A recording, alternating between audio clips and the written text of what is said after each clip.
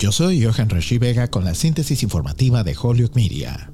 El presidente ucraniano Volodymyr Zelensky invocó los recuerdos de Pearl Harbor y los ataques terroristas del 11 de septiembre el miércoles en una apasionada súplica en video en vivo al Congreso para que envíen más ayuda para la lucha de Ucrania contra Rusia. Los legisladores se pusieron de pie y vitorearon, y el presidente Joe Biden anunció más tarde que Estados Unidos está enviando más drones y armas antiaéreas y antiblindaje. Biden también declaró que el presidente ruso Vladimir Putin es un criminal de guerra, su condena más fuerte hasta el momento, el día después de que el Senado pidiera por unanimidad investigaciones internacionales de Putin por crímenes de guerra en Ucrania. Los legisladores, con rara unidad, se mostraron conmovidos por el discurso.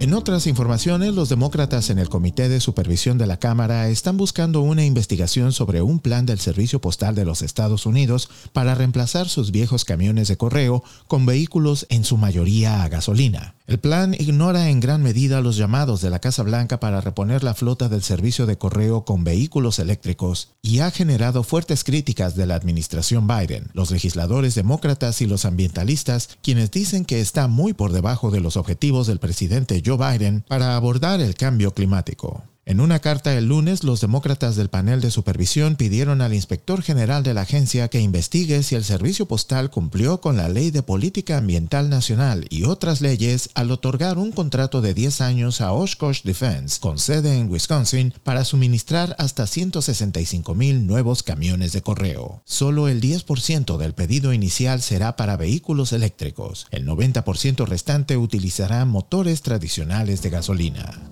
Yo soy Johan Rashi Vega y esta fue la síntesis informativa de Holyoke Media a través de WHMP.